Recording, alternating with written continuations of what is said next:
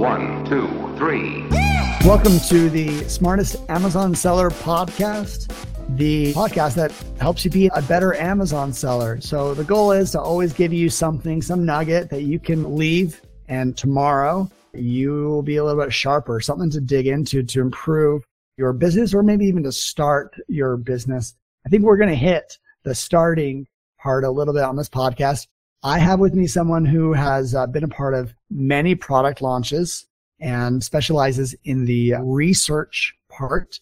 Uses a lot of tools, a lot of data to come to good choices. I have Isabela Ritz from Ritz Arm. Welcome. Yeah, thank you for having me here. You know, like I noticed people are getting confused from the name of our website and from the name of the company. I'm like, we probably should fix it because it's branding and we're doing branding and we messed up for ourselves. Don't worry. I launched Smart Scout without the right domain as well. I had smartscout.pro. It took me a $7,000 negotiation to get the .com. Amazing negotiation. Yeah. I actually felt like that was a steal. I was like, shoot, I probably would have paid double. Like long-term thinking, I definitely would have. But we're going to talk about how you actually do things smart the first way, originally, and not back like, after you've launched a product, you don't want to have any regrets. So you do a lot of effort into product research, launching products on Amazon. And so we're going to talk about some of the data strategies that you apply. I know you guys apply a lot of data strategies. I actually just was off with one of your colleagues talking about using Smart Scout's API. So there's definitely some data in the back of your mind. But first, tell me your backstory. What got you into the ecosystem? So as many of maybe you guys know, I started my first business when I was 17, and it was just ongoing process, starting business, selling business, starting business, selling business. I got excited at like, oh my gosh, like money making is not that hard. What became hard is when I came to United States in 2015, and I had some cash and I had to figure out what to do. I really didn't know English well. I couldn't speak. Like I had to change my brain, switch my brain from mentality to mentality. And that was some very ridiculous stuff. I didn't know that when people are saying we're crediting you, they don't mean we're financing you. It's like crediting your account. So it will be a positive balance on your account. And I was yelling at people by saying I don't need a credit. Credit and debit. Sometimes I don't understand the difference between those two. Yeah, that was cultural difference. And I have to get to know a lot of stuff. And I was learning about Amazon. And Amazon is some type of the business. I can reapply some knowledge I had. I knew how the SEO works. I knew how e-commerce works in another country, in other platforms, but it was kind of a little bit familiar. And I tried. I launched my first product and it worked. It was silicone wine glass. Then lately got patented and I couldn't sell it anymore. But I made my first $14,000 and I'm like, oh, this thing works. So we can move forward. And then I was just launching product after product. All right. Okay. So you're just launching a lot of products and it's always good to have an initial success when you're green. That doesn't always happen. Sometimes I talk to people it's like, oh, no, it's my fourth product finally worked. So I have to imagine that your research that you've done has evolved, like what you do before you consider a product. And tell me about that. How has your research changed over time? That's a great question that I can answer. So the first product, of course, I launched intuitively. And I remember back in 2015, it was the software. I think they don't exist anymore. It's Hello Profit. And I opened this software. I'm like, okay, so these products can make some money. I didn't understand how I was supposed to read data and by remembering what was there, it's not actually much. It's more like X-ray on Helium 10 where you can see numbers. You cannot really analyze what is going on. Later on, I realized that product research is actually supposed to be more deliberate. And we started using data, like the real data. And if you remember, 2017, 2018 have been pretty dramatic. It's been a lot of dramatical changes on Amazon algorithm. And we started doing research based on especially after Amazon removed the opportunity to do a lot of giveaways when you can rank your product without being penalized. and like where you had to stop to use the reviews and all these different things. We started doing the product research based on the consumer's avatar. We started thinking, okay, who is the buyer? What the buyer is missing? What are they looking for? And we started going not based on the idea, I want to sell the product that is light, that is like having this amount of margin, that like all these standard conditions, like when you're going on your YouTube, you are seeing this like, okay, so this is what you're supposed to, those are requirements you're supposed to meet when you're doing the product research. We started doing the reverse engineering.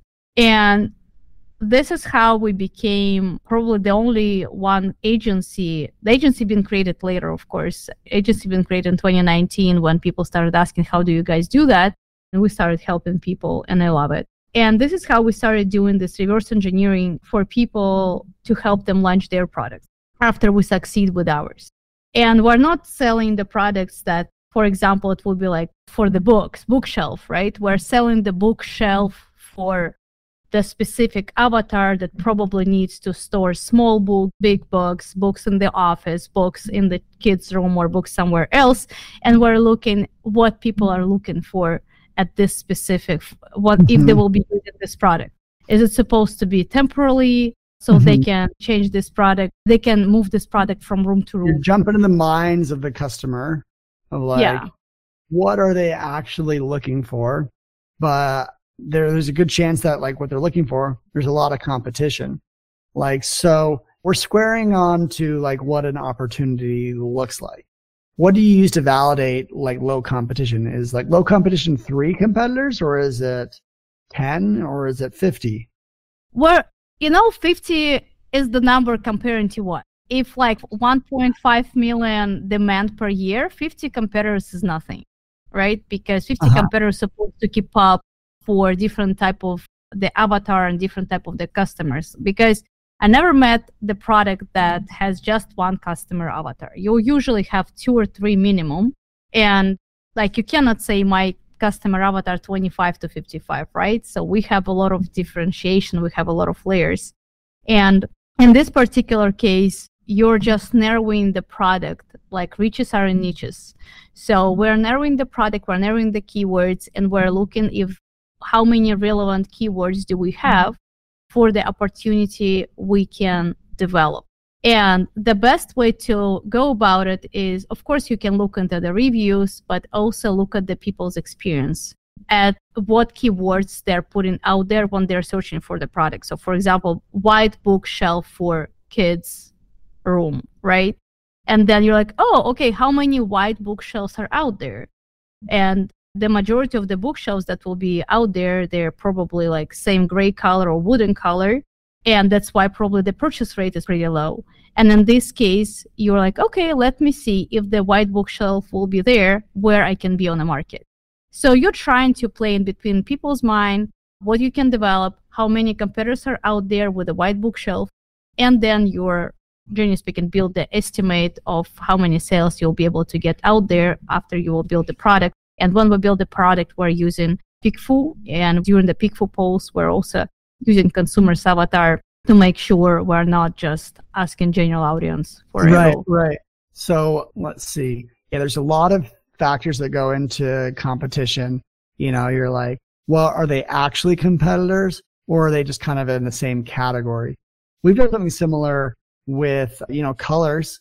And we had some products, and like we're like, well, no one has silver, no one has gold, no one has this. It's actually really cool just to like win on one niche. Absolutely. You're like, if someone comes, this is what they're going to choose. Yeah. And you can get that strategy for those products that I just said, about 50 sales a month for free. Like basically no competition. We could enter and try and compete in the big category, but it's nice to have like a niche. But like sometimes products don't actually have a market demand. How many times have you been with your friends and they've said like, oh, I want to like invent this little thing. And like all these little inventions and ideas that people have. In the back of my mind, I'm like, that's an interesting idea, but no one's actually going to buy that. It has to like solve a pain point that people really want. Rare can you create a market. Right. Those are some of my opinions. How do you think about, like the idea itself, like if it's valid? So I have two answers here. First, when we've been selling supplements, I remember I was even telling people, if you want to sell supplements, you have to have two types of the keywords. The first one is the pain point, like for example, headache relief. And second one supposed to be the ingredient, like acetaminophen, right? So you cannot target the keyword Tylenol. So if people are searching for both, that means you can close the pain points and you have people that are searching based on the ingredient. And if you don't have people that are searching for the ingredient, you have to have people that are searching at least for the pain point, how to get rid out of the headache. And you're absolutely right here. And the second answer is my favorite one. It pretty much doesn't matter what you think. It doesn't matter what I think. It matters what the audience thinks. And if the audience doesn't have the demand, if the audience doesn't ask you for the product, you probably shouldn't do it unless you're ready to create the demand. And if you're ready to create the demand, you can go on a Kickstarter and try to do so. It's a different approach. We also do that, and we recently started doing different type of the Kickstarter campaigns. It's almost completely different approach, but the interest is supposed to exist too. That's a great example of like a measure of demand of itself, because a lot of times people create a Kickstarter of a product that just does not exist. And they're not like launching a Kickstarter of a consumer product. It's like, hey, here's a board game that we're making, or hey, here's a new toy that's never ever been used before. You should be able to win on Kickstarter if you're actually going to win at all. Yeah. And for the Kickstarters, you probably know you're building the list, you're building the interest. You have to make sure that the moment the Kickstarter campaign launch, you have people ready to buy it. While you're preparing this campaign for like 2 or 3 months, you're creating the demand when people are starting researching and Googling you everywhere, which means the moment the Kickstarter is out there, people keep researching to check if the product is actually on the market. And then when it is on the market, you already have this like hundreds to thousands searches per month because people being researched. You've been preparing this launch. And of course, like we can talk about influencer marketing, yada, yada, yada. But to your point, to your question, unless you are ready to create the demand, you shouldn't do something that never been exist. Right. I love that. Like there's a lot that goes to Kickstarter. That could be its own conversation. A very smart way to get an initial audience. Smart, but every time I hear about it, it sounds way interesting, but a different skill set. So I know every time I interact with you, Isabela, you've got a data-driven approach. You know what? I think a lot of listeners of this podcast, they listen because I don't shy away talking about from some of the nerdy stuff and just saying whatever. What are some of your favorite tools that you're using to kind of validate, to research and then consider product ideas versus the demand? So we use 5. We use Smart Scout a lot, and not because I'm trying to please you, but we do use Smart Scout a lot. That's true. We're using seller tools. We're using Helium 10, Data Dive, and Amazon Product Opportunity Explorer. If you can consider it as a software, and because it's the data inside of Amazon. So seller.tools, they have an extension that works in conjunction with the Opportunity Explorer on Amazon. How helpful do you find that their extension? Do you think it's good enough on its own, or is the extension critical? So they have some mess ups. However, if you want to go out there and just to glance into the niche to give yourself an idea, should I do it or I shouldn't, they have pretty good perspective where you can understand and make a decision for yourself, based on the several keywords, because you can click there on a keyword and it will analyze the keyword for you with the opportunity for this specific keyword. So you would understand okay, based on this specific keyword, I can make this amount of money. I can make this amount of sales. Of course, as long as your product is good and all other conditions are matching the requirement. But you can see the potential growth and you can see how saturated or not saturated their niche. you cannot be based on the one product, and you cannot be in love with one keyword. If you found something and it's like, oh, 300,000, this is your post-launch profit. It is not true in the most of the cases, because you have to analyze several products and you have to analyze several keywords when you're doing the Chrome extension. But it's really good. It's really good to give yourself a perspective. Yeah.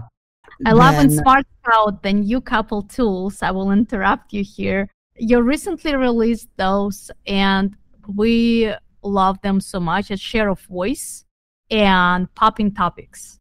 And with the Popping Topics, I want to give a couple hacks to your audience, what they can do. So you have, I'm literally clicking there right now to make sure I'm not messing up what I'm saying. So it's better if you will do, when you go to the all subcategories, so you use filters, you should unselect all and just choose one niche that you want to do the research.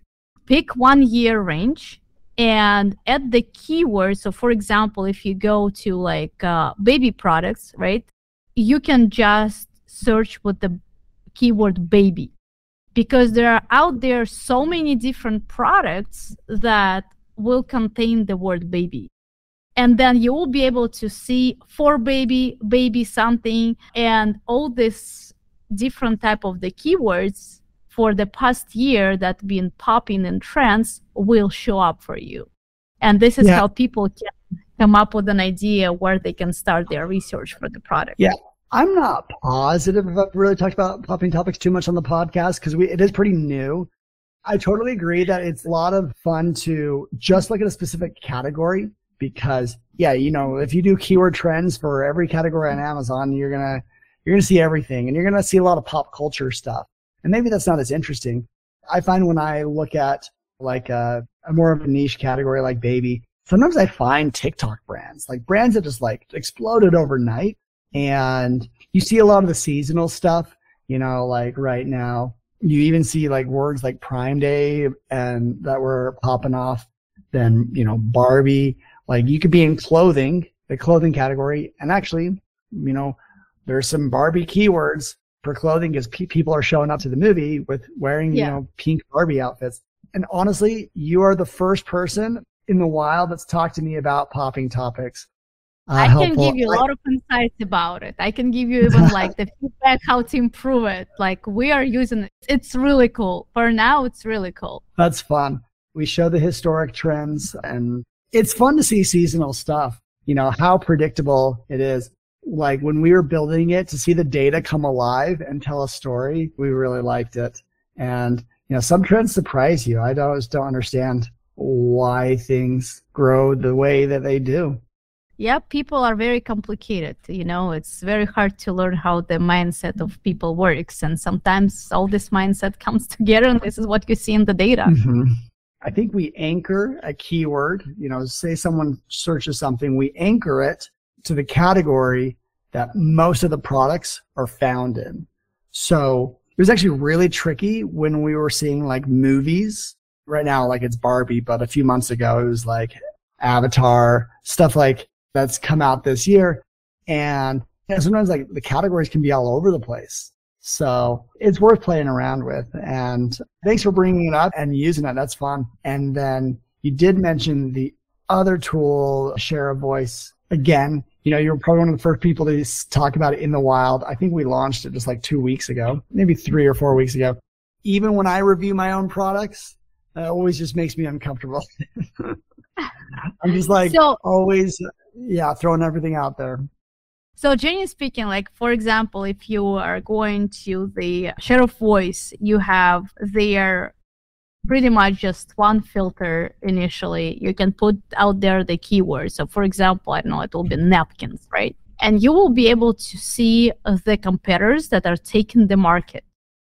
And correct me if I'm wrong, but to my understanding, you will be able to see the competitors and like the brands that are on the market with this product, but it doesn't mean they are taking the majority of the place with this specific product. So when they are in the order, they are not taking the majority for the specific product, but they have this product inside of their brand.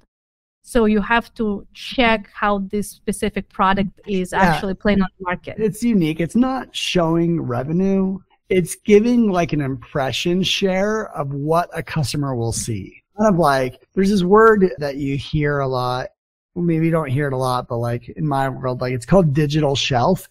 You think of like a grocery store and like, there's shelves of a grocery store. Well, the digital shelf is a reflection of like, what is this like shelf space?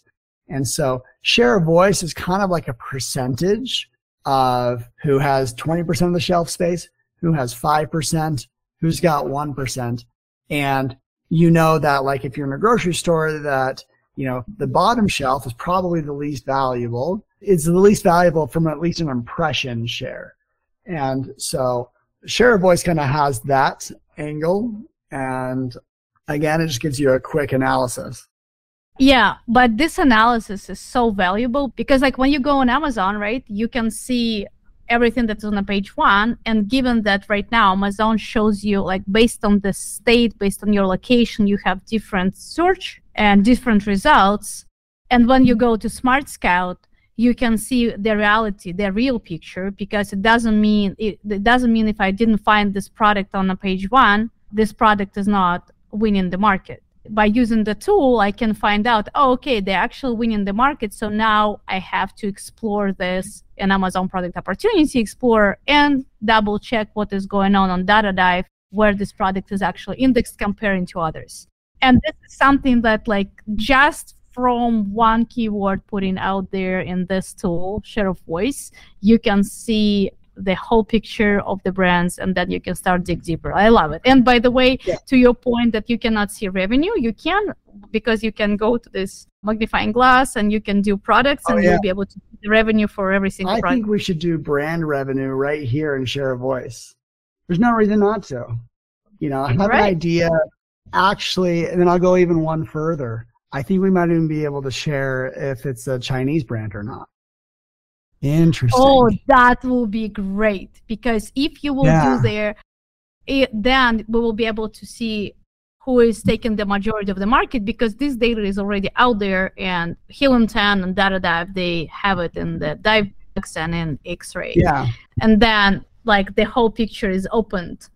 That will be great. Yeah, I'm going to be writing that to the devs just after we get off. I want to ask, like, there's something about validation where like everyone can get a lot of ideas, you can use tools and get ideas, but like validating an idea is very important. It's the same as like when we're building a tool, you kind of got to validate it.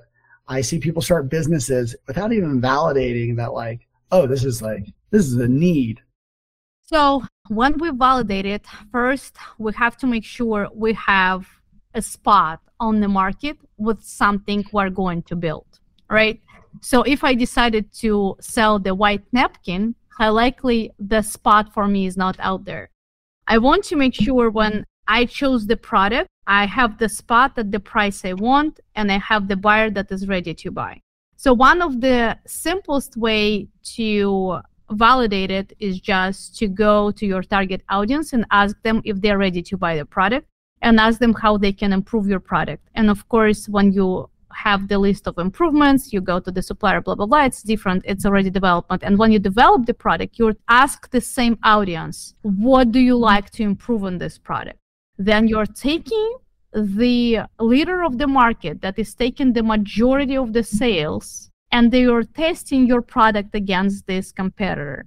And if you are losing, then everything you did probably didn't match the expectations of your consumer's avatar. So, but you have the comments, what should you improve? And you're improving this to the point when your product is actually winning your competitor. And when you won, you have to make sure you're not winning 60-40, because it's pretty equal. And if your competitor is already there with a lot of reviews, like you will not even have fair comparison when you'll be on the market. You have to win something like 80-20, 70-30 at least. So you have an advantage, because while you're manufacturing your product and like literally shipping physically on Amazon, your competitor is still selling. So they still gaining more weight, more fat.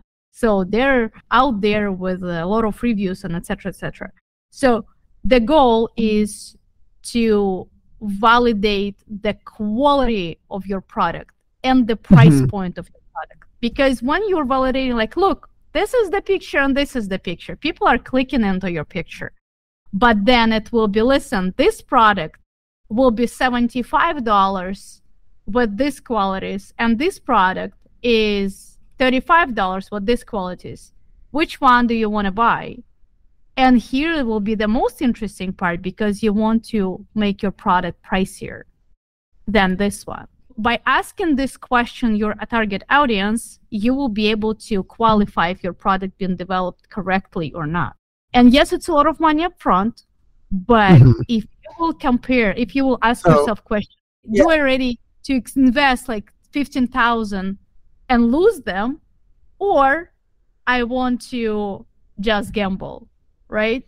So it's just like sometimes it's really $5,000 of investment worth not to go and invest $15,000 or $150,000. So yeah, you're talking about some really thoughtful A/B testing, making sure that the product is significant, like it meets expectations. It's what customers actually would want, or they pay more for.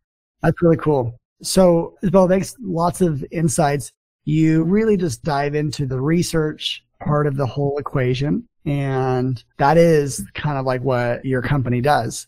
So tell us a little bit more about the service that you've built out and the customers that you've helped.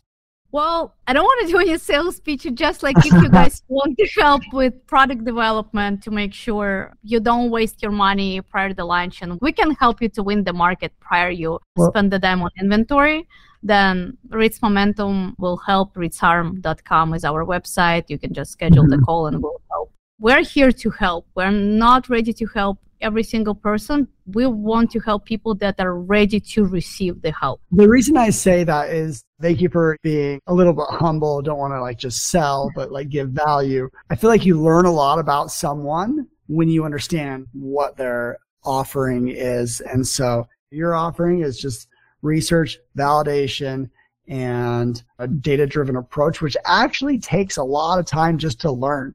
So a lot of products that you see on Amazon, we wanted to kind of take a backdoor approach to how do they get there and create that product. So thanks so much for chatting. It's ritzarm.com. And let's see, if people want to reach out, how can they get a hold of you? LinkedIn, very simple. Isabela Ritz with the Z-double-L.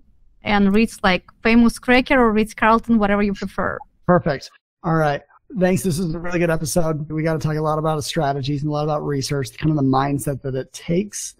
And thank you everyone for listening. Stay tuned for the next episodes coming up.